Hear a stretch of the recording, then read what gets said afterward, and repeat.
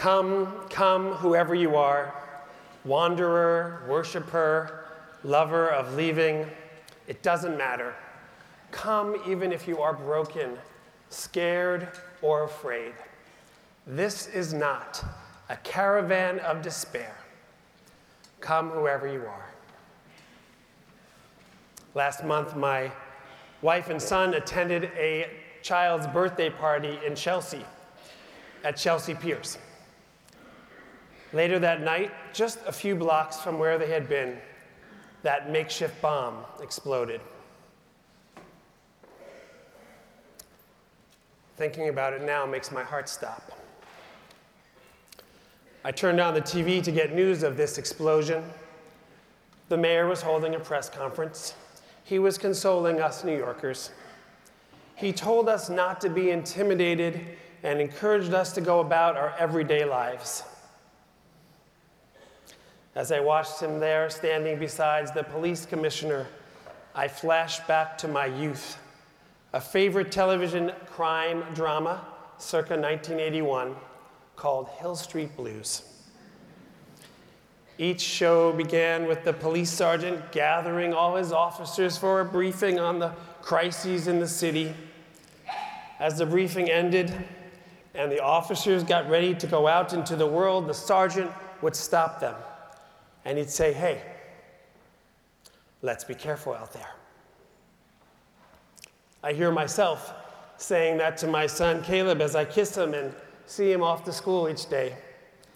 On the phone as I finish a call with my parents, I hear friends at the end of Shabbat services say to each other, "Goodbye, be careful, get home safely, I love you," sending each other off with safeguards and endearments.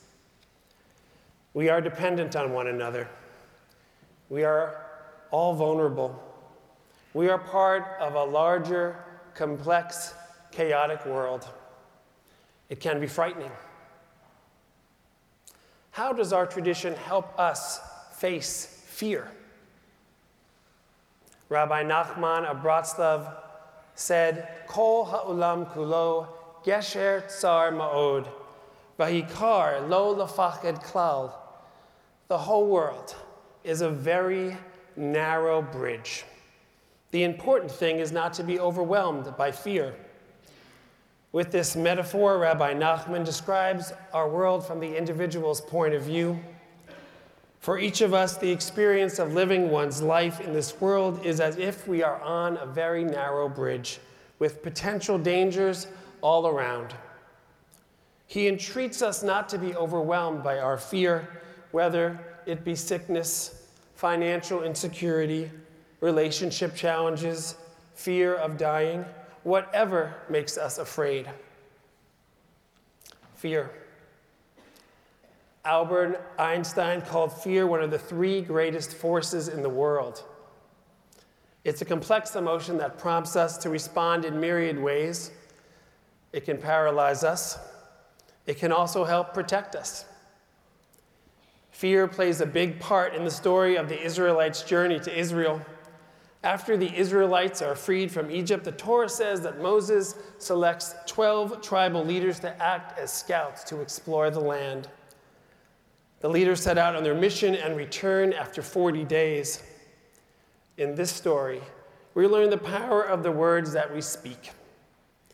Two of the leaders, Caleb and Joshua, report that the Israelites will succeed in the new land, flowing with milk and honey. The other 10 leaders give a much grimmer report. They describe the strength of the people living there, that they are giants, and that the land will devour any newcomers. Upon hearing these stories, the Israelites become frightened and weep throughout the night. They lament about their wives and children being carried away, and they say, "Let us head back to Egypt. It would be better there." Oy Gewalt. The Israelites' mission and purpose vanishes and is replaced by pure panic. Here the Torah teaches us that words matter. Leaders and all of us have great sway with each other. It is incumbent upon us to be responsible with what we are communicating. Moses is speechless in the midst of this chaos, but Caleb and Joshua exhort the people to calm down and have no fear. They soon learn the timeless lesson that never in the history of calming down has anyone ever calmed down by being told to calm down. It's true. It's in the Torah. Because the Israelites' fear is all-consuming, God reassesses their ability to go into Israel. God determines they must wander in the wilderness for 40 years before entering the promised land. Sometimes our response to fear determines the path our life takes. Joshua is later selected to be the next leader after Moses. Legend says that Joshua is full of fear, yet he had proven himself. Moses knows he's the right man for the job. At Joshua's inauguration ceremony, Moses charges him with the words, "Chazak ve'ematz," be strong and courageous. 19th century Rabbi Samson Raphael Hirsch explains, "Chazak ve'ematz," be strong and courageous, means to be firm in one's principles and strong in carrying them out. Stay true to one's path and be as strong as possible in doing so, even when, especially when, the path feels like a very narrow bridge. Eleanor Roosevelt said, "Courage is more exhilarating than fear and easier." She said, "We don't have to become heroes overnight, just a step at a time, meeting each thing that comes up, seeing it not as dreadful as it appeared, discovering we have the strength to stare it down." Sometimes we do not feel strong and courageous. Sometimes in the face of fear, we are paralyzed and overwhelmed. Many in the Bible face daunting situations, and they find themselves paralyzed as well. Abraham, Sarah, Hagar, Isaac, Elijah, the list goes on. Like them, no matter how we might behave in the face of fear, all of us are to be loved and respected. We do the best we can. We take the smallest step. We get out of bed in the morning, go on to the subway, have a courageous conversation, begin a new medical treatment. We do whatever we can do. Come, whoever you are, wanderer, worshiper, lover of leaving, it doesn't matter. Come even if you are broken, scared, or afraid. This is not a caravan of despair. Come whoever you are. Our tradition says that we are all welcome here. No matter how scared we are, no matter how painful our struggles might be, we have come to the right place. Richard Stengel worked with Nelson Mandela on his autobiography. Stengel writes, "I cannot tell you how many times Mr. Mandela told me that he had been scared. He was scared during the trial that sentenced him to life in prison. He was scared when wardens on Robben Island threatened to beat him. He was scared when he began secret negotiations with the government. He was never afraid to say that he had been afraid. In each instance, he said he did everything he could to tamp down his fear. He taught me courage is not the absence of fear. It's learning to overcome it." And then we've seen fear become fuel, propelling someone forward. Wendy Siegel, our fellow congregant who's here tonight, gave me permission to share that when she learned that she had cancer, she was shocked and terrified. Hers has been a fierce 5-year battle. She told me there was no way of avoiding the fear, but I was determined to turn my fear into strength to battle this terrible blood cancer. From the beginning of my journey, my mantra became, You don't choose the assignments you get, but you do choose to choose how you handle them. I was not going to let this fear overcome my resolve to beat the leukemia. I visualized myself as the conductor, the engineer of my own train traveling down the track to my recovery. She also found herself repeating what her mother Marion had taught her: the impossible just takes a little longer. Wendy, so many of us feel genuinely privileged to have you as a friend.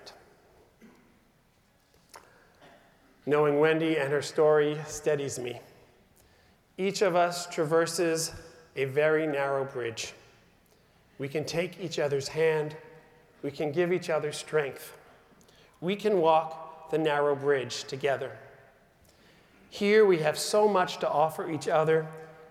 We have members who have had to face the worst of the worst: a cancer diagnosis, a child with crippling anxiety, a spouse with Alzheimer's, you name it. And these members have come to us and said, if you hear of anyone in our community facing something like I did, please have them call. Please connect them to me. I want to help. Right in the middle of Manhattan, our synagogue is a modern-day shtetl, a haven where people can reach out to one another along the path. If you would like to offer your strength to someone, or if you need help right now with something large or small, please let us clergy know. We can manage our fears together. We worship. When we sing Hashkivenu, we ask for shelter from our storms. We call out the name of loved ones before we sing our Misha Berach prayer for healing. In silent prayer, we center on what most presses on our minds. This is a sanctuary for each of us to wrestle with what is going on in our lives. And we find support through prayer and God. 18 years ago, when our Rabbi Emeritus, Peter Rubenstein, saw our magnificent sanctuary engulfed in flames, he prayed. He said, I closed my eyes while the smoke filled my nostrils, and I asked God for strength to shape the future and to lead into the traumatic unknown. Tonight we have heard the piercing call of Kol Nidre. There was a time when Jews recited this prayer to protect them from what they feared the most.